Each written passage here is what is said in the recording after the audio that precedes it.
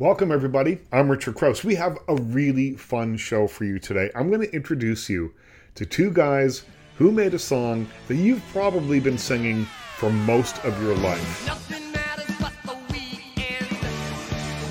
From a Tuesday point of view, like a kettle in the kitchen, I feel the steam begin to brew.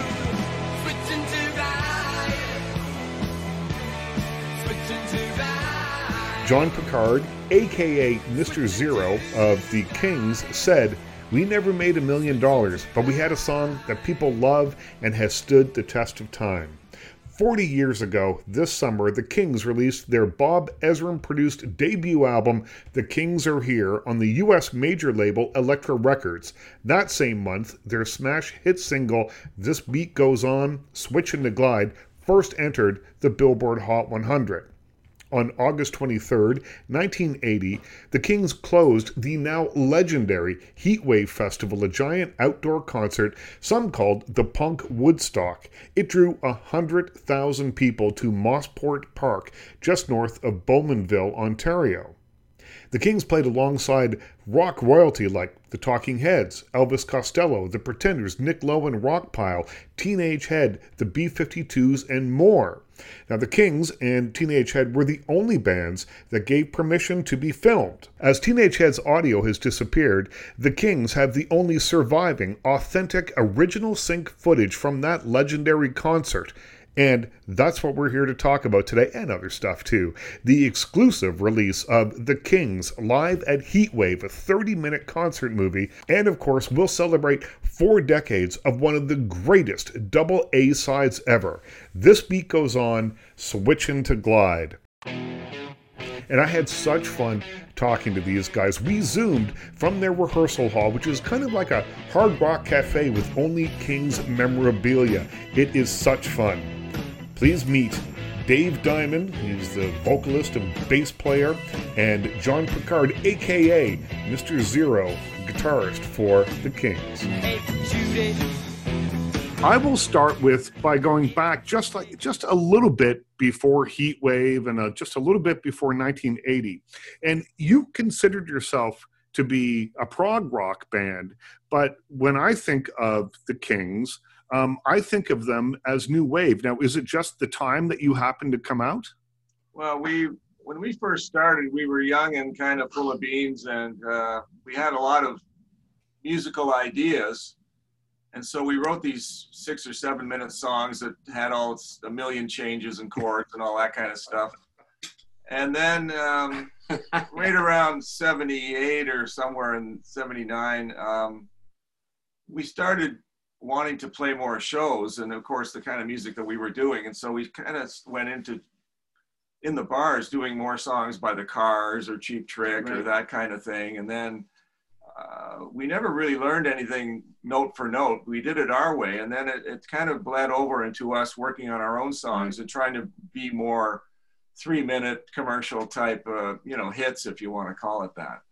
Right. Yeah, we did have like 7-8 minute long songs, because after listening to bands like Yes and all that kind of stuff, we were working to do that, and we had some great songs, but nobody wanted to sit around for 7-8 minutes. Yeah. So it ended up, we started working on 3-minute things, and we have a talent for it, Zero and I, it seems. Yeah. So it was it's fun to try to follow that formula, if you want to call it that, of verse chorus bridge, Mm-hmm. and all that. And but there really is an act to it, and coming up with all the parts, because you need like an intro. You need a hook, right? And so Dave came up with that.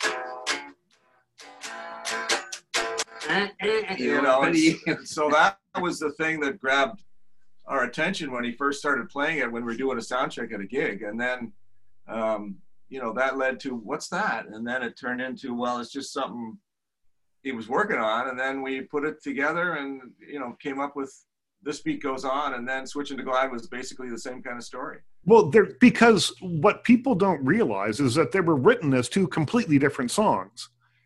Well, in a way they were, yes. Yeah. And like the This Beat Goes On song. It gets to the end and it goes, this beat goes on and on and on. And so we were going, well, how are we going to end this thing? Basically, because it on and on.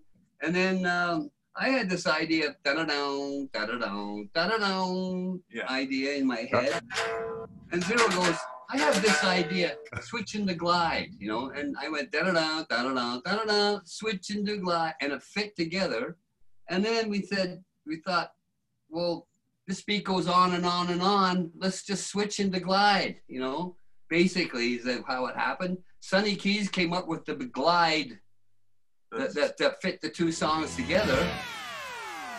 On the Mini Moog, yeah. And there it was, and we went, this is great. You know, when you sort of know when something is good, you get that feeling, you know. And I was driving down the road, and I was thinking about when we used to go on vacation when we were kids. We'd go to like a park somewhere or something, and if there was a hill, my dad would put the car in neutral to go down the hill, so save gas, if you want to call it that. And then I just thought about being up in an airplane and turning off the motor and switching to glide. And that was kind of the idea behind switching to glide, was getting a free ride, if you want. And that translated to just fitting in perfectly with the music ideas that Dave had. You're listening to my interview with Dave Diamond and John Picard, a.k.a. Mr. Zero of the Kings. We're talking about the making of their double A-sided giant hit song, This Beat Goes On, Switching to Glide. Was it road tested? Did you play it live a bunch of times? We did the demo of it. We had booked some time. We got enough songs together. We were playing with bars around Ontario and all that. And we were writing songs in these lousy hotel rooms. And we have some of those old, pieces of paper on the, with the written on anything. Yeah, written on anything. On menus, on anything. Yeah, with the logo of some lousy motel on the top of the page, envelopes, all that kind of stuff. And then, but we had rehearsed those songs, and there was a version of it on our. We went into Nimbus to record what we thought would be our indie album, and then we were lucky enough to run into Bob Ezrin there. And okay, so let's stop the story here just for a second, because Bob Ezrin had produced The Wall by that point. He had worked with Kiss, done Kiss Destroyer. I mean, the list goes on, worked with Lou Reed. I mean, this was really something. So you're recording at Nimbus 9 Studios, which is a big deal anyway. And then you happen to run into probably the hottest rock producer in the world. So tell me how that worked. Well, we had booked, like we were just saying, we had booked time because we had met Jack Richardson. We won a homegrown contest way back in the late 70s before this all started. And we had met Jack Richardson, and his home base was Nimbus. Yeah. And Bob, that's where he recorded the Guess Who and all those bands. Yeah. And Bob had worked, pretty much cut his teeth with Jack, teaching Bob all kinds of stuff at Nimbus in this same studio. And we just happened to have there was some time that was available for us. Yeah, we kind of got in on the off hours kind of a deal, like you do when you don't have any money. And Jack was there sort of helping us a little bit and going, well, you guys go ahead and do what you want, and I'm going to go do what I'm doing, Right. But while we were in there, Bob was back in Toronto after being in England for a couple of years with Pink Floyd doing the Wall, and it was out, and we knew that it was just taking off all over the place. And our manager kind of just sort of got him alone in a room, and they started talking and that, and we gave him a cassette, and he took it home, and his kids liked it. They like Switching to Glide, and they like It's Okay, and these other songs of up-tempo kind of fun songs that we had. And we didn't know until this year that Bob was actually actively looking for a Toronto-based band to work with, because we've heard from a couple of friends that they auditioned for him, or they were in the process of getting the opportunity to play for him. But he picked us for whatever reason. I mean, we think it's because we were good, and basically. So then, it was. But the first thing that we worked out with him was to mix the demo type thing that we had of Switching to Glide, and This Beat Goes On. And so he did that, and he, once you take the tracks apart, if you're a guy like that, you go, well, these kids don't know what they're doing, and so. he said, he said, this is good stuff, but you don't know what you're doing. We got to start fresh again. And we're going, oh no, we just recorded 10 songs and spent every cent we had. yeah. And he says, well, we're going to start over again, fresh. It was like, oh my So God. he said, look, let me go down to LA, and I know an A&R guy there at Elektra Records. And of course, as you just said, being the #1 producer in the world at the time helps when you're going in with an unknown project. Yeah. But they said yes. They played him the version that we had of This Beat Switching to Glide. And, the legend is that they were playing it in the office of this A&R guy right on La Cienega Boulevard, where Elektra Records had their office. And the window was open, and some kids were outside dancing on the sidewalk to it. And of course, we, in subsequent years, every time we start that riff, the dance floor fills up, and we've had other bands that that cover it, and DJs have got hold of us that just say, as soon as that thing starts, the dance floor fills up, which is, a key to selling more beer, which is what we all want when we're in a club, right? So, and that started the interest from Elektra to work with that song as a particular single. And then when we finished the album, we came back, Bob came back with the deal for us. And we went into rehearsal for 4 weeks at a rehearsal place over on Jarvis. And then we got into the studio and really concentrated on This Beat Switching to Glide. And there was one point where he said, there's something wrong with this song. Now that's what you call a cliffhanger. When we come back, we'll pick up the story of the making of This Beat Goes On and Switchin' to Glide with two members of the Kings, Dave Diamond and John Picard, a.k.a. Mr. Zero. Stay with us. Welcome back, everybody. I'm Richard Krause. When we left, we were midway through my conversation with two members of the Kings, Dave Diamond, the vocalist and the bass player, and John Picard, a.k.a. Mr. Zero, the guitar player for the band. We're talking about the making of one of the greatest double A-sided singles ever, This Beat Goes On, Switchin' to Glide. Now, when we left the story, they were in Nimbus 9 Studios recording the song, but the producer, Bob Ezrin, the hottest producer in the world, he had just produced Pink Floyd's The Wall, he had done Destroyer for Kiss, he told them there was something wrong with the song. We'll let the guys pick up the story. And so Dave went and fixed the chords to it. If you listen to the original demo, that's actually on the internet. And it is different, the structure of the song. And then we rewrote all that and rewrote all the lyrics and just made it hookier and more, it was more indulgent before, but what we came up with, the recorded version that we put out with Bob was just incredible, and it still stands up. It sounds great. It still sounds great. But it always was a segue. So, but it was two songs put together. I'll tell you, I hear that song 5 times a week anyway on the radio, and have for 40 years. I mean, it's really remarkable to have a song, to have a hit song, to get signed to a record label like Elektra, the home of the Doors, and all those other bands, Love, Arthur Lee and Love, and to have a chance meeting with Bob Ezrin, #1 producer in the world, and he produces this. But then on top of that, you are now 40 years into this, and that song is still, people that weren't born when you wrote it know the lyrics, that are probably playing it in cover bands somewhere.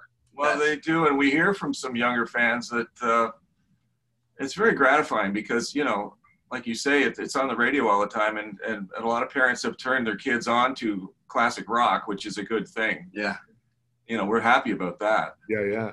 Because we all lament the supposed death of rock music, but it's not dead. It's not dead at all. It's all in the song. I think, again, like he was saying with the kids, it's funny. We'll be at a gig playing, and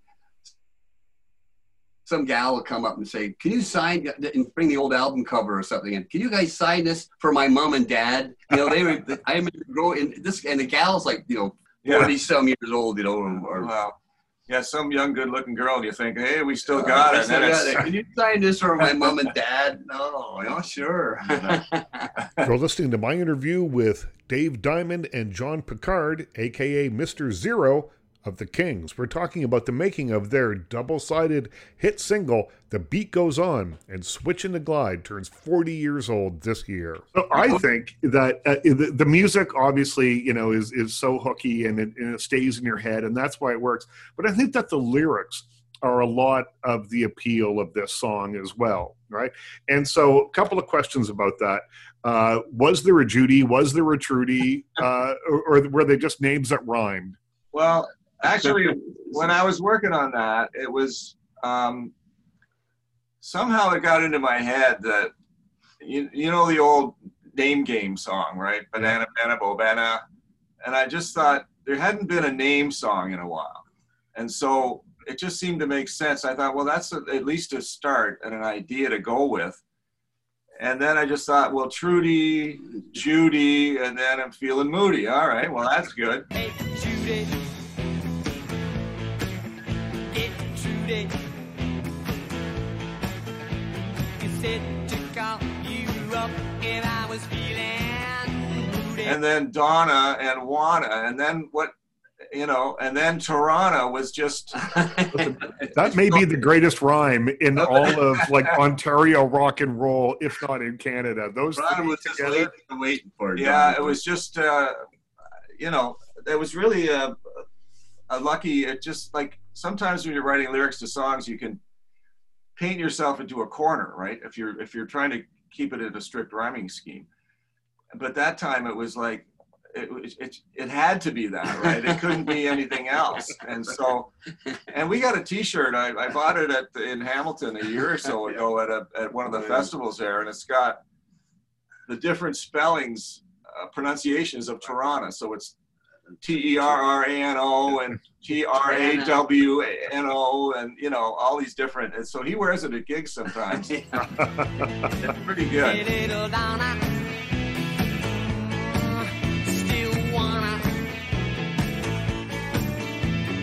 To ring you up when I was in Toronto.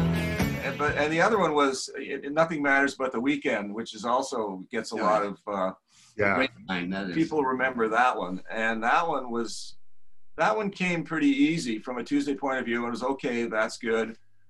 But the next line was really hard. Like a kettle in the kitchen, I feel the steam begin to brew. That took a long time to get that one, because it just, when you start with something that's really good, the rest of it has to be really good, right? You're setting yourself up to fail. And so that's where the real work and effort comes in, to try to make it as good as the whole thing. And I think that when you say that the lyrics are an important part, I mean, I worked really hard on all that. And well, did either of you or anyone in the band actually own a Mercedes? Because that's the other famous line that sticks in everybody's head. Well, yeah, we had... There was a couple, actually. There was a couple back in there were all these junkers, but one was a 65 220, and the other one that was the main one in the song was a 64 220S. But the one that was mainly in the song, the red one, was breaking down, and then on the way to a gig, I saw another one in a garage where we were getting gas, and so it was like $700 or $800, and we drove that for a year or two, and it was a really fun car. That's like those old kinds you see them in old European movies. They use them as taxis over there, right? And 4-speed on the tree, the gear shift 4-speed with the reverse on the steering column. Yeah, right? It was a good car for a while, and then it just kind of fell apart like they all do. But it makes for a great line in the song. It did, yeah. And so that has a basis in truth, and we did have a lot of fun with it for sure. Hey, lady. Crazy.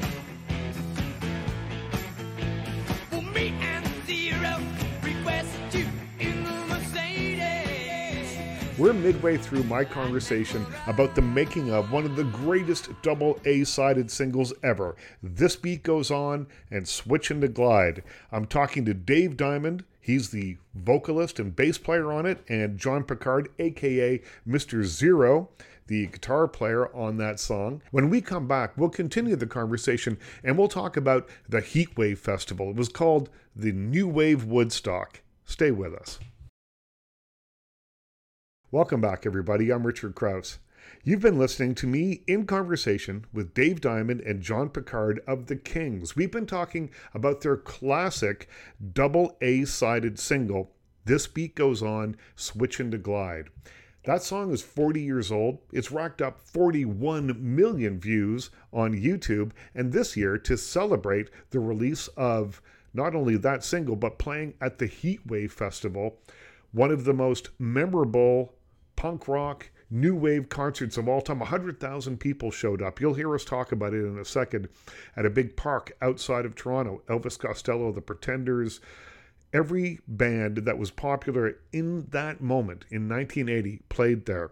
And the Kings closed the show. They went on at midnight. And now they have found the only surviving footage from that night. They've remastered it. They've cleaned it up. It's called The Kings Live at Heatwave, and it is available right now on their YouTube channel. Let's get back to Dave Diamond and John Picard. They'll fill in the rest of the details. So when this song becomes such a big hit on both sides of the border, tell me a little bit about that. Most bands work forever to have a song that people respond to. What was it like having a big hit song like that? Well, first of all, the record company put out Switching to Glide on its own, and it didn't do much. Yeah. And then we were pressuring the record company, and so was the people in the promo department of Elektra, to put out the segue. And they're going, it's 5.5 minutes long, and all this kind of negative stuff. And so they finally did it, and that's when the phone started to ring, because, like you say, I mean, you could have Switching to Glide on its own, but without the, Hey Judy and Trudy, I mean, that gets the whole thing started. And there's a friend of ours in Chicago, Bob Stroud, who worked at WMET. And, we had lunch with him last time we were down there. And he was a famous DJ in Chicago. And he said, man, the first time I heard it, I knew it was a hit. It just from the get-go. Yeah. And Switching to Glide couldn't have done that on its own. It had to be both songs. It's like a whirlwind in that fall was just, and then we ended up playing on American Bandstand, Dick Clark's American Bandstand. Now, I've seen this. So what was Dick Clark really like?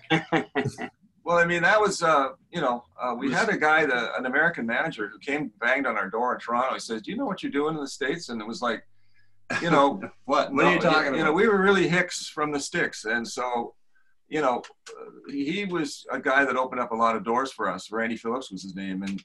And God bless our Canadian manager, Gary Pring. But, they were kind of out of our depth when we were trying to do more in the States. And this guy was Randy was a real go-getter, went on to manage Prince and then Rod Stewart, and became the head of AEG, one of the biggest executives in the music business. And so we were the first band he really worked with that did anything, and he was pretty instrumental in working with the promotion company at Elektra, and that's what got us into ABC Studio with Dick Clark that one day, and we were on with Rockpile and Nick Lowe. We were at the Heatwave Festival that we had just played earlier in August, and this was in December, early December. Yeah. So when we walked in the door, because he taped like 5 shows every month or something. Yeah, he was a busy man. On one day. And then Kool and the Gang were doing Celebrate. Yeah, they were on the show before. So it's like a big giant dressing room with all these famous or newly famous people all mingling together, and it was quite a thing. Oh, that's cool. Yeah, it was really exciting. And at the end of the day, we were out in the parking lot. This is good.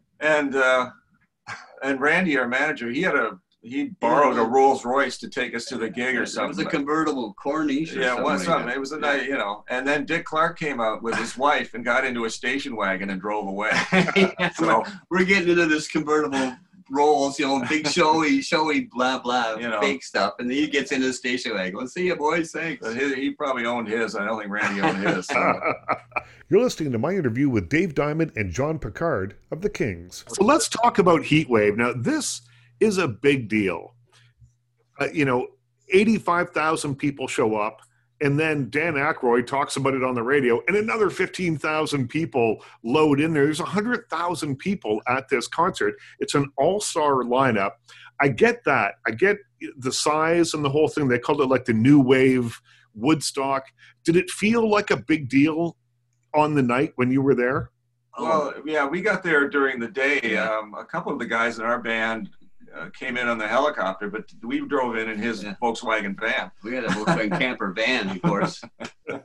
And so we were there earlier all day long, but there was helicopters and there was, it was a big, we were so excited. And by the time we got to the stage, which is we closed this week, we weren't the headliners, but we played last after Elvis Costello. But by then we were just, and I think you can see, but you've seen a bit of the footage there.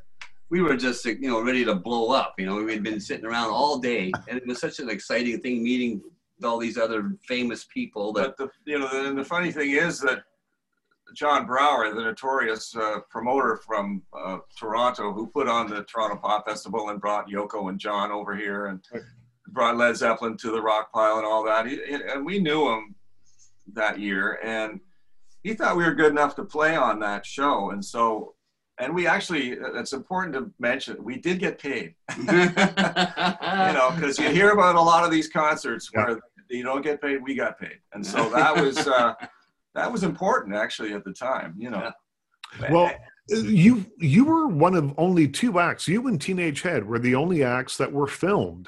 Yeah. Now, this is such a landmark. Why did they not film the whole thing? Well, John had brought in Doug McClement, who you probably know because he runs Livewire Sound now, and he's done the Olympics and every Juno Awards and everything. He's a great guy. He was there in his Comfort Sound truck, which had a little 8-track half-inch recorder in it, and his assistant was Blair Packham from the Jitters. And of course, another radio. And we were all, young guys at the time, and so they went to everybody in all the bands and said, "We have a film crew here and a sound truck. Let us record and film it, and we'll put it in a vault, and we'll figure it all out later." Right. And everybody said no, except us and the Teenage Head. It's a shame. Think of how great a movie that would be, because Fenders, Talking Heads, B-52s, Rock Elvis Pile, Costello, unbelievable, And so now, 40 years later, you have this footage that's been restored. So there's about half an hour of it, right? That is that exists, synced sound. It is the only document really from that night. That's true. What happened was that the film, all that stuff disappeared for at least into the 90s. And so I think at some point in the 90s, I tried to track it all down. And I found out somehow the name of the production company was called Loron Films. And so they were still in business. It was one of those film companies that does documentaries and commercials and, a variety of different things. And so they were the company that John Brower got into to shoot the Heatwave show. And then, so I found that, and then I was talking to the guy, and then he said, you're lucky because last week we were cleaning out our warehouse. And again, the timing. We had the dumpster outside, and I was going through the shelves like this, a Heatwave. We'll save that one. Wow. And he said the dumpster was full of old stuff that they didn't need anymore. But he saved Heatwave, and he says, "You're lucky I saved it, and you can have it." So he gave it to us gratis, for ownership and everything else. And then it was a matter of tracking down the sound. I think we got that from Doug. The sound of the picture, it's as good as it can be, and it captures us just at our peak with the original band when we were when the single was just breaking. And it's funny though, we're wearing all these kind of funny clothes and all that, and then there's a story we tell in our documentary Anatomy of a One-Hit Wonder where we're playing in Denver. It was our first US show, and they flew us down to open for Jeff Beck in Denver of all places. And we go out there with our spandex pants and our zebra stripes, and but the thing is, we weren't advertised on the bill. We were filling in there was some other band had canceled, so the crowd, these young blue jean, long hair, torn blue jean rock guys see us come out there. Oh man. So we stood our ground for half an hour, boy. We stood and played, and we took it. But they were throwing stuff at us and booing us, and at one point our lighting guy Gord had the beginning of the song "My Habit." I think they, when they used to put the spots all around the arena or whatever, and the spotlights were reaching the farthest corners of this arena, and everybody in the place was on their feet giving us the finger, everybody all the way to the back. You could see them giving us the finger like this. That's a great story. That was John Picard and Dave Diamond of the Kings. Find out all about their music at thekingsarehere.com or check out their very popular YouTube site. In the first part of the show, I spoke with the Kings about making their classic single, This Beat Goes On, with the B-side Switchin' to Glide. We spoke about the producer of that record, that's Bob Ezrin. If you are the type of music fan who reads the liner notes on albums, you surely know that name. Bob Ezrin is best known for his work with people you might have heard of, like Lou Reed, Alice Cooper, Kiss, Pink Floyd, Deep Purple, Peter Gabriel, Andrea Bocelli, and Phish. His career in music has spanned 4 decades, and he continues to work with acts like the Deftones and 30 Seconds to Mars. I went back to the vault to find an interview I did with Bob Ezrin on the phone from his Los Angeles home way back in 1994. In this segment, we talk about how he got his first big musical break producing Alice Cooper, and some fascinating behind-the-scenes stories of working with Alice Cooper and Peter Gabriel. From 26 years ago, here's a youngish me, a little overawed at speaking to the man who made some of my favorite records. Here's Bob Ezrin on why he got the gig to produce Alice Cooper. Nobody wanted to touch him except me. I went and saw them play live in New York City, and I flipped. I thought that, I really thought I'd seen the future. I was in a club full of people in spandex and spider eyes, and was that Max's Kansas City? Yeah. Max's Kansas City, and every song that Alice did, they knew all the words to, and they knew all the actions, and it was very much, it's kind of like the Rocky Horror Picture Show now. Yeah. That you get that sort of cult following where people show up in the same uniforms and costumes, and they know all the story, and they throw toast around. Right. Now, but that was exactly what was going on. It was audience participation rock theater. Mm-hmm. And when I came back to Toronto, I said, this isn't music. This is a cultural movement. We have to do this. And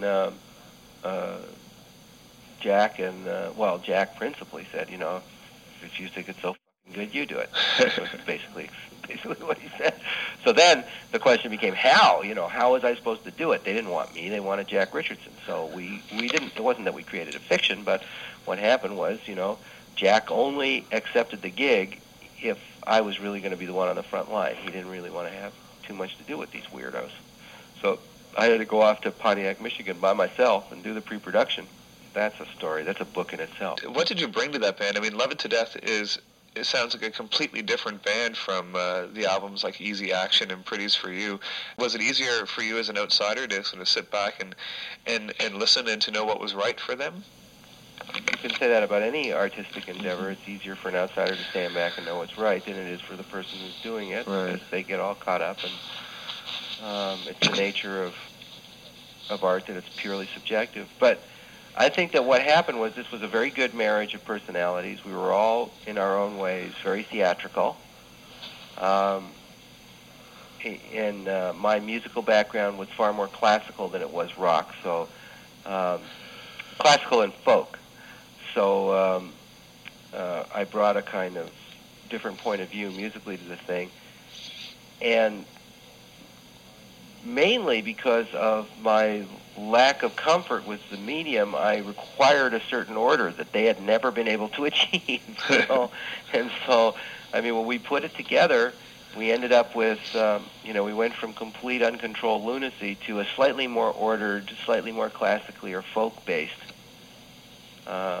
musical style. And I mean slightly than what they had before. And that was really all they needed, was to be kind of, righted by 10 degrees. And then aside from that, we because we all came from theater in a certain way, they were all like art school majors and performance theater people, and I was straight out of theater, that we were able also to sharpen the focus of all the theatrical elements of the thing, and to really define who and what this Alice Cooper character was. And we did. We talked about him in the third person. Alice and I used to sit there and say, well, he'd do this. No, he'd say that. No, this is what he believes, And so we really created a kind of an external character named Alice Cooper. I met him recently and just very briefly, and he seemed like a really, really nice guy. Not at all like the sort of image that you would have of him. It's very special. Mm-hmm. But he's been through a lot of stuff. Yeah. It took a long time to get there. Yeah. He was never arrogant. He was never nasty. He was never anything but humble and sweet. But he did go through periods where he was wrestling with devils. Yeah. And, so, I mean, all of us did. Any of us who were successful did. I can't think of anybody who made it through the sort of golden age of rock that isn't scarred in some way, You're listening to my interview with legendary producer Bob Ezrin. Well, Alice Cooper, for instance, I've heard that quite often when they went in the studio, there were no lyrics, and he would write lyrics in the studio. Is that true? No. No? No. I mean, he would write lyrics in the studio, but it wasn't that there were no lyrics; it's that they were never finished. He always had. I mean, we always went in knowing what the song was about, right? So that when we created all those, interesting little intros and middle sections and all that other stuff, that was all relevant to the subject matter, which is really important because a lot of stuff is just kind of it travels on two levels, where you have the music on the one hand and lyrics almost entirely separate and outside, and that makes a kind of disjointed experience. You never quite emotionally completely connect, not in the same way that you did. It's why you look at that. It's why you look at some of that Alice Cooper material and go, man, that was really special, and why you don't see a lot of the stuff that you listen to now having the same effect. Mm-hmm. And it really it does boil down to craft in a way, although we weren't really aware that we were crafty. We just sort of did it because that was how we did it. Yeah. And because, in a sense, each of us came to this business of rock from some other art form. So what we did was we brought techniques from other art forms to the making of rock music. And that made us make it in a different, maybe more considered way. Lines form on my face and hands. Lines form from the ups and downs. I'm in the middle without any plans. I'm a boy and I'm a man. I'm 18 and I don't know what I want. 18, I just don't know what I want. So, you want stories, we got a million stories. I mean, some of them are not printable. Right. Mainly, how about, we were in the middle of doing Only Women Bleed, and we just couldn't get it. We had been working on it for hours and hours and hours. So I hired the circus and didn't tell anybody. So we were in the middle of a take, and suddenly the door bursts open, and in comes, midgets and acrobats and a juggler and a magician and people blowing whistles. And the band, the funny thing was, it was like we were in the middle of playing Only Women Bleed, which is a pretty, intense ballad. Mm-hmm. The door bursts open, in comes the circus. The band took one look and broke into play a little circus march without losing a beat, Wow. which was really great. They just fell right into the spirit of it. The circus went to work. Alice was sitting there completely, he was like Polak. He was sitting in his chair going, what the hell is going on? And everybody got into the spirit of it. We had a great sort of 20 minutes diversion. It was fabulous. The circus played. They dropped eggs all over the studio floor. Everybody laughed. And then they marched right back out again as though nothing had happened, And then I counted it in, and we played the take of Only Women Bleed. Wow. Made it to the album. She cries alone at night too often. He smokes and drinks and don't come home at all. Only women bleed. Only women bleed. Only women bleed.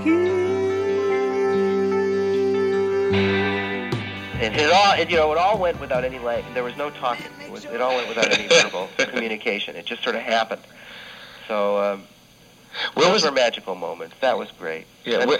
Another magical moment was when we were working on Peter Gabriel, and we were doing the song "Excuse Me," and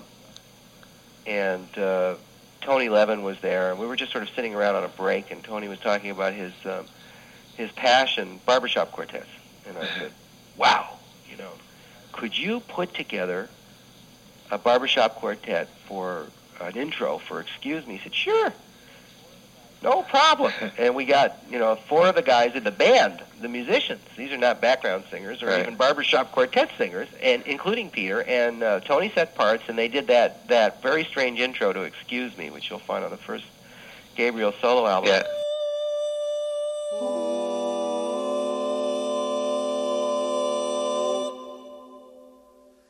Excuse me, you're wearing out my joie de vivre.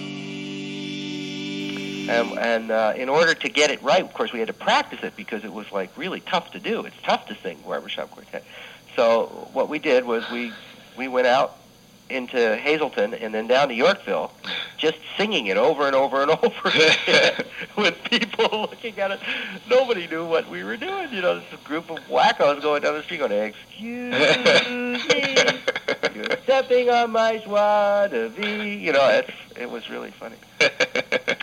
We also, during that same session, tied Pete up with gaffer's tape to a roller chair and rolled him down Hazleton Avenue. And he was such a good sport that, you know, once he picked up speed, he was on his own. You know, he just started going down the street by himself. And this car drove up and said to him, "Can we help you?" And he said, "Yes, could you tell me how to get to Yorkville, please?" So, stuff like that. That was my interview with legendary rock producer Bob Ezrin. That's all the time we have for today. My thanks to Bob. My thanks to the Kings. Most of all, though, my thanks goes to you for listening. I'm Richard Krause. Take care of yourself, and we'll talk again soon.